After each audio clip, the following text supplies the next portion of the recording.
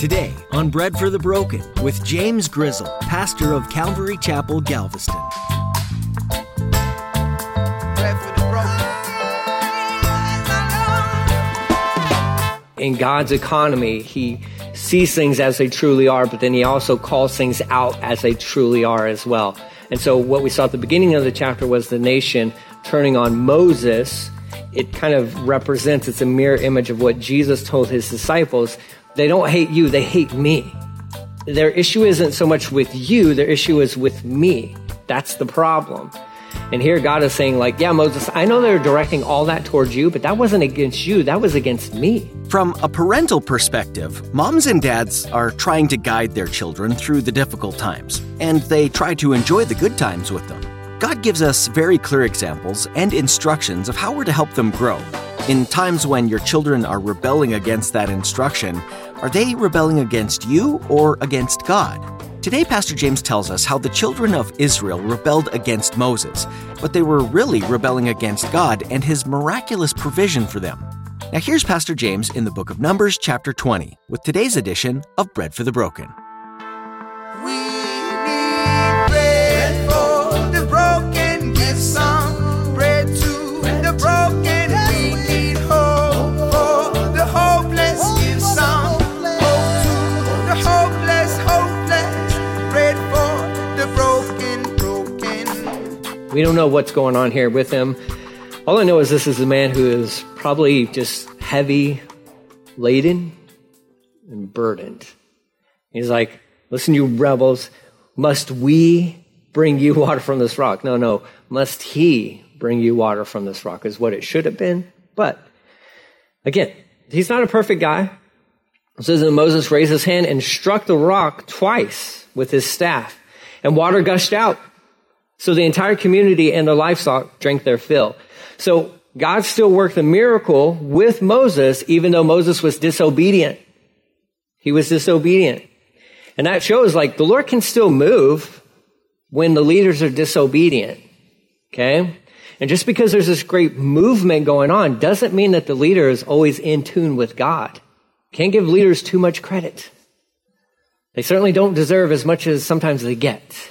You have to be cautious on putting anybody like a Moses or whoever it may be, any pastor, leader, on any kind of pedestal. They don't deserve it. And just because some cool stuff is happening and God is answering prayers and all that stuff doesn't mean here Moses is in flat out rebellion against God. God said, do it this way. And Moses is like, I'm going to do it my way. It worked the first time. I'm going to do it the second time. Now I'm not just going to strike it once. I'm going to strike it twice. God's like, I told you just to speak to it. So he's flat out rebellion and God still answers to prayer. Why? Because the people need water. The people still need water. You see that happen within churches sometimes where like the pastor or the leadership can be just like full on rebellion against God, but people are still like getting saved. Why? Because God cares about his people. He'll deal with the leader. God always deals with leaders. Always. And he'll deal with leaders to a higher standard than just sometimes normal, average churchgoers, if I can use that language. Not that anybody's normal or average, right? We're a family of God. Everybody's on the same level. But if you have a title, any kind of title of leadership that bears any kind of leadership, you are held to a higher standard of accountability. And you have to answer to that. And so Moses, because he is the leader that God is using, both him and Aaron is included in this because Aaron is probably consenting with Moses on his actions. No, we don't get any instances that Aaron's like, well, hold on. He didn't say strike it. He said speak to it. Okay. We just have Aaron just probably there like, dude, hit it again. Like, yes, teach him, like show him, Moses. I'm sick of this too. Right. They both were guilty of it. Verse 12, but the Lord said to Moses and Aaron, because you did not trust me, because you didn't trust me enough to demonstrate my holiness to the people of Israel, you will not lead them into the land I'm giving them. That's a heavy price. But that's what Moses stood in disobedience to God as a representative of God to the people. And the Lord nails him on it. He's like, you didn't trust me enough. You didn't trust me. I said, speak to the rock, Moses. So at the heart of the issue, it could have been a trust issue. I think you couple all that stuff with just everything that we know of what's going on with the story. He disobeys God, and God's like, okay, you don't get to go to the promised land. Just so you know, the promised land's not heaven. Okay, so it's not like he's like, oh, that's it, Moses, you're out forever, right? No, you don't get to lead them into the promised land. After 40 years of suffering with these people, I mean, it was that you were like, it's that one thing where you're just watching somebody, you're like, you were so close, right? He didn't trust God, and he misrepresented God to the people. And God takes that stuff very seriously. He's like, okay, you're out. Both you and Aaron, you don't get to lead the people to where I've been trying to get them at. There's a heavy, heavy price tag with leadership when we misrepresent the Lord. He cares about his people, but just as much as he cares about his people, he cares about the leaders that he puts in place as well. Leadership is not something that should be desired all the time because, again, it comes with accountability. You don't get to go in. Verse 13, this place was known as the waters of Meribah, which means arguing or contention or this bickering, whatever synonym you want to use there. But it's this place of just sadness is really kind of what it is. It says, because there the people of Israel argued with the Lord, and there he demonstrated his holiness among them. So it's fascinating that this place gets titled this because if you take a step back, the people's arguments and complaints weren't really against Moses, they were against God. And so in God's economy, he sees things as they truly are, but then he also calls things out as they truly are as well. And so what we saw at the beginning of the chapter was the nation turning on Moses. It kind of represents, it's a mirror image of what Jesus told his disciples. They don't hate you, they hate me. Their issue isn't so much with you, their issue is with me. That's the problem. And here God is saying like, yeah, Moses, I know they're directing all that towards you, but that wasn't against you. That was against me. They didn't trust me. They were complaining about me. Why? Why was it God and not Moses? Because God appointed Moses to lead them. And any complaints against Moses was a complaint against God. That's just how it was. And God calls it out right there. Verse 14. They got to keep moving though. They got to keep going. While Moses was at Kadesh, he sent ambassadors to the king of Edom with this message. This is what your relatives, that's key, because the Edomites were relatives to the Israelites. The people of Israel say, you know of all the hardships we've been through. Our ancestors went down to Egypt and we lived there a long time, and we and our ancestors were brutally mistreated by the Egyptians.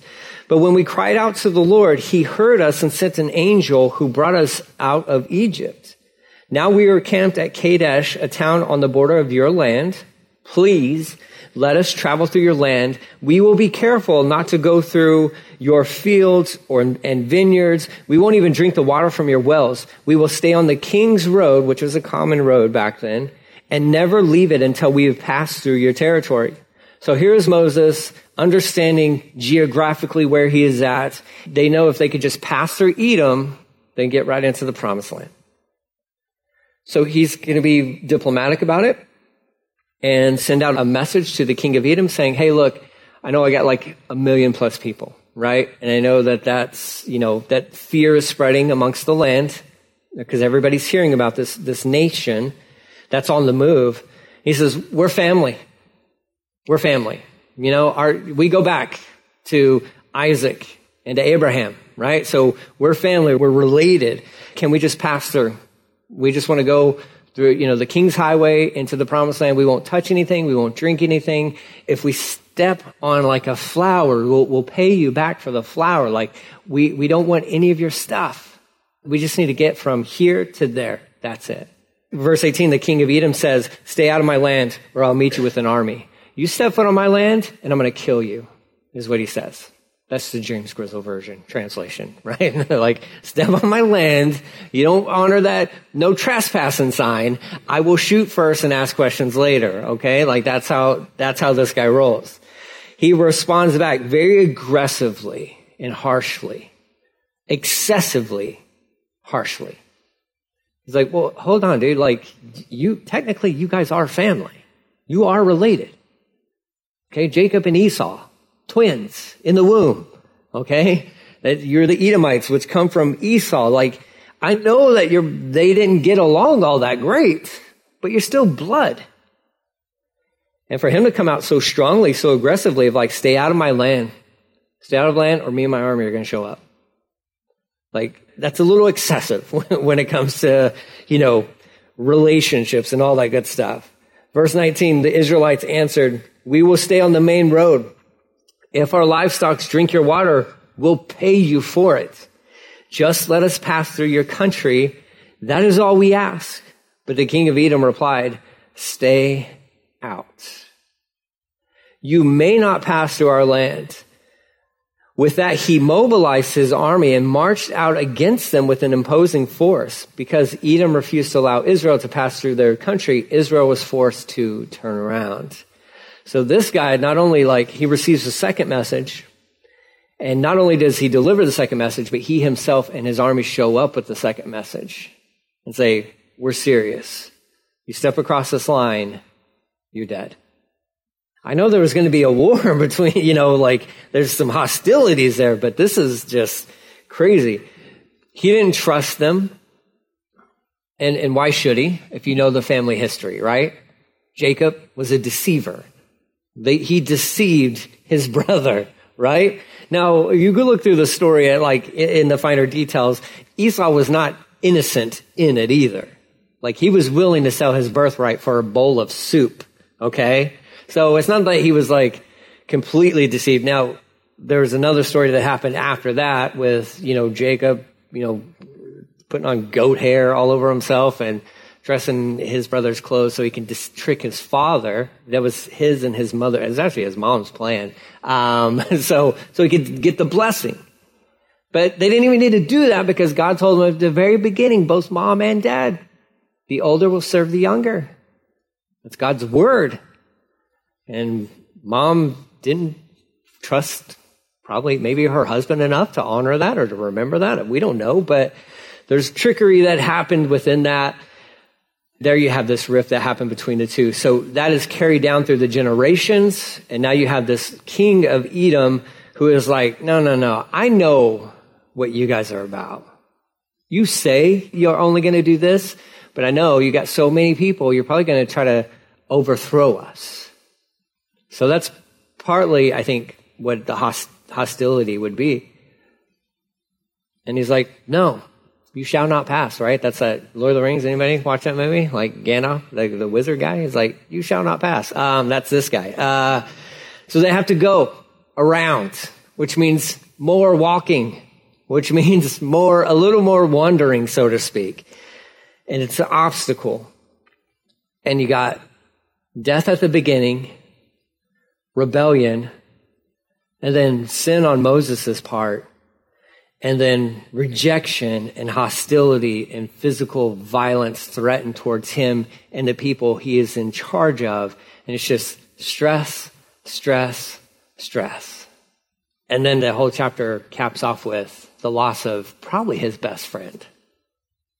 I wouldn't underestimate the relationship that Moses probably had with Aaron. I don't think we look at this like that, but we think we should. These two were side by side for 40 plus years. Inseparable to a certain extent. Forget about the whole Moses on the mountain and Aaron leading the rebellion in the camp kind of a deal. Let's forget about that, right? Everybody makes mistakes. But these guys were side by side serving God together for 40 plus years. So it's not just Aaron got old and died. Moses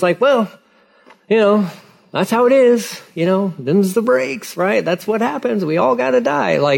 No, this is his sister first, and then his right-hand man is going to pass away. It says the whole community of Israel left Kadesh and arrived at Mount Hor. There, on the border of the land of Edom, the Lord said to Moses and Aaron, the time has come for Aaron to join his ancestors in death. He will not enter the land I am giving the people of Israel, because the two of you rebelled against my instructions concerning the water at Meribah. And they're like, oh, we kind of hoped you forgot about that. He's like, nah, I didn't forget about that. In fact, I'm going to do something for you guys that is a little unheard of. Aaron, I'm going to give you a heads up. no, you're about to die. You're about to die. And God arranges all this stuff for this to happen. It's kind of fascinating. This will illustrate to us that, yes, God cares about his people. He also cares about this priestly system that he had instituted. Okay? He couldn't just have Aaron just die unexpectedly. Like, that wouldn't have been good for the community. That wouldn't have been good for the nation, the health of the nation. So the Lord knows, like, Aaron, your time's coming to an end, because each and every one of us has a start date and an end date, and God is aware of both of those. And with Aaron, he had already known that, so he sees that this date predetermined, it's happening, and so God is going to meet with them, but he's going to give them these instructions, okay? It says, now take Aaron and his son Eleazar up Mount Hor. There you will remove Aaron's priestly garments and put them on Eleazar, his son. Aaron will die there and join his ancestors. So this transition has to happen. The high priest transition must take place. And in order for that to happen, like, Aaron has to be alive before the high priestly garments are removed from his body, because if he had died, and if he had died in them, they're unclean. So then you got a big issue with the whole nation that doesn't have a high priest, because the clothing is unclean, and it would be unclean for a certain amount of days. And God's not going to leave his people ever without a high priest. Good news for you and I, Book of Hebrews. Jesus is our high priest. He's already died once. He'll never die again. Right? That's amazing. Like, forever and ever and ever, we have a high priest, and his name is Jesus. It's the coolest thing. But here, the Lord needs a transition to take place. So you got Moses and Aaron and Eleazar. So you got two brothers and the son of one and the nephew of Moses. They all go up onto this mountain. They have to go up in the presence of everybody. And they're going to make this very visible transition happen. So Moses, verse 27, did all of it as the Lord commanded. The three of them went up Mount Hor. Together as a whole community watched. So everybody's watching. The whole community, their eyes are on these guys. At the summit, Moses removed the priestly garments from Aaron and put them on Eleazar, Aaron's son. So right there, that's representing and signifying to the whole congregation, you have a new high priest now. His name is Eleazar. And so Moses had to do that in the presence of all the people so that they would understand, oh, so this is now the guy. And Aaron, who we've known for so long, is dying. He's dying. The last bit of that verse, it says, and Aaron died there on the top of the mountain. And Moses and Eleazar went back down. When the people realized that Aaron had died, all Israel mourned for him 30 days, which is customary in a certain sense. It's kind of nice, since they tortured Aaron for like 40 years, that you would mourn him for 30 days. And he's the high priest, so there's a lot that goes with that. Number one, he was one of the two. And just to bring us back into that story, that day where Moses was out in the wilderness and there's this burning bush. You know, and Moses is like, well, that's weird. I've never seen that before. I've been in this wilderness, taking care of sheep for like 40 years.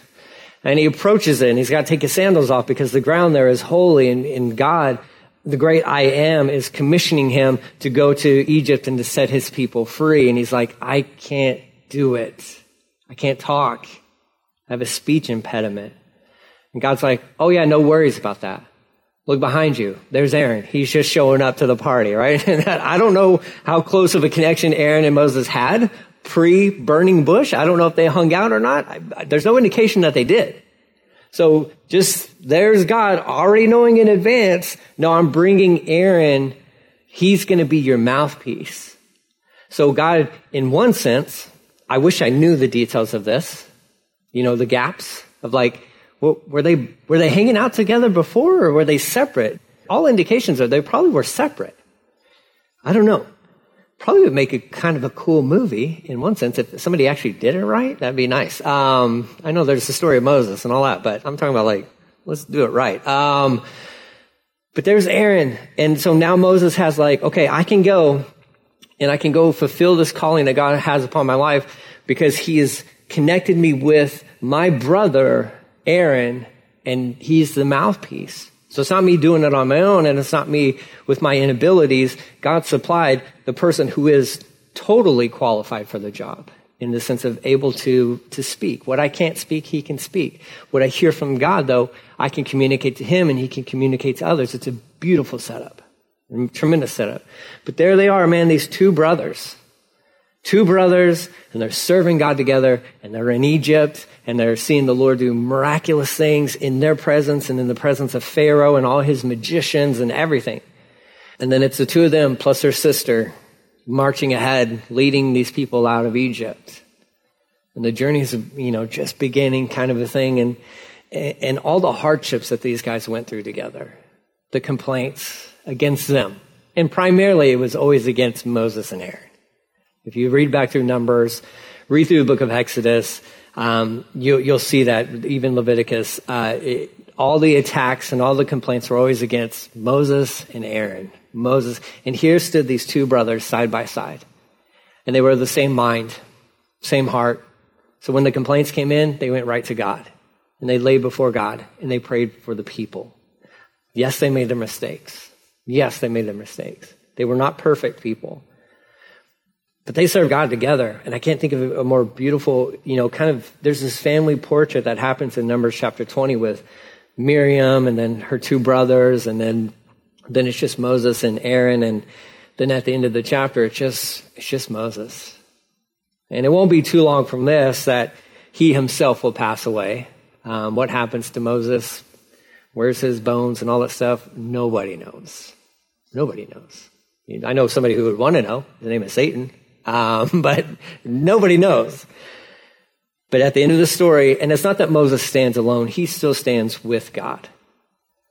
But if you understand the heartache and the tragedy of just one chapter,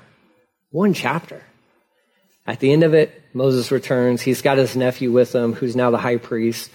And he, along with all of Israel, will mourn the death of Aaron for 30 days. And that's the reality, and you know how this works. Some of us have walked through some of these stories. You have to wake up the next day, and you have to keep marching. Because the reality for Moses, and even though Moses, and praise God for a man who is just faithful to his calling, because even though in his failure, he wasn't going to go into the promised land, but he was going to be faithful to bring them to where God wanted them to be so that they could go in. He could have bailed. He could have been like, oh, I don't get to go in now? Peace out. I'm going to go somewhere else. I'm going to go live on the beach, the Mediterranean somewhere. I don't have to deal with you people anymore. No, he stuck with it. And when day 31 showed up after the morning, he had to get up and he had to lead. He had to. Even though he knew, I don't get to go with them, but I will lead them to where God wants them to be. That's a leader. That's a tremendous man. Just a guy who is heart is set on God and his eyes are fixed on the Lord.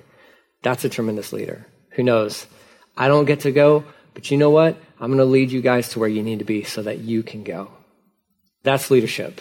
That's the best witness and example of leadership, not counting Jesus, that I've ever seen in the scriptures. That's tremendous. It's amazing. The hopeless, bread for the broken.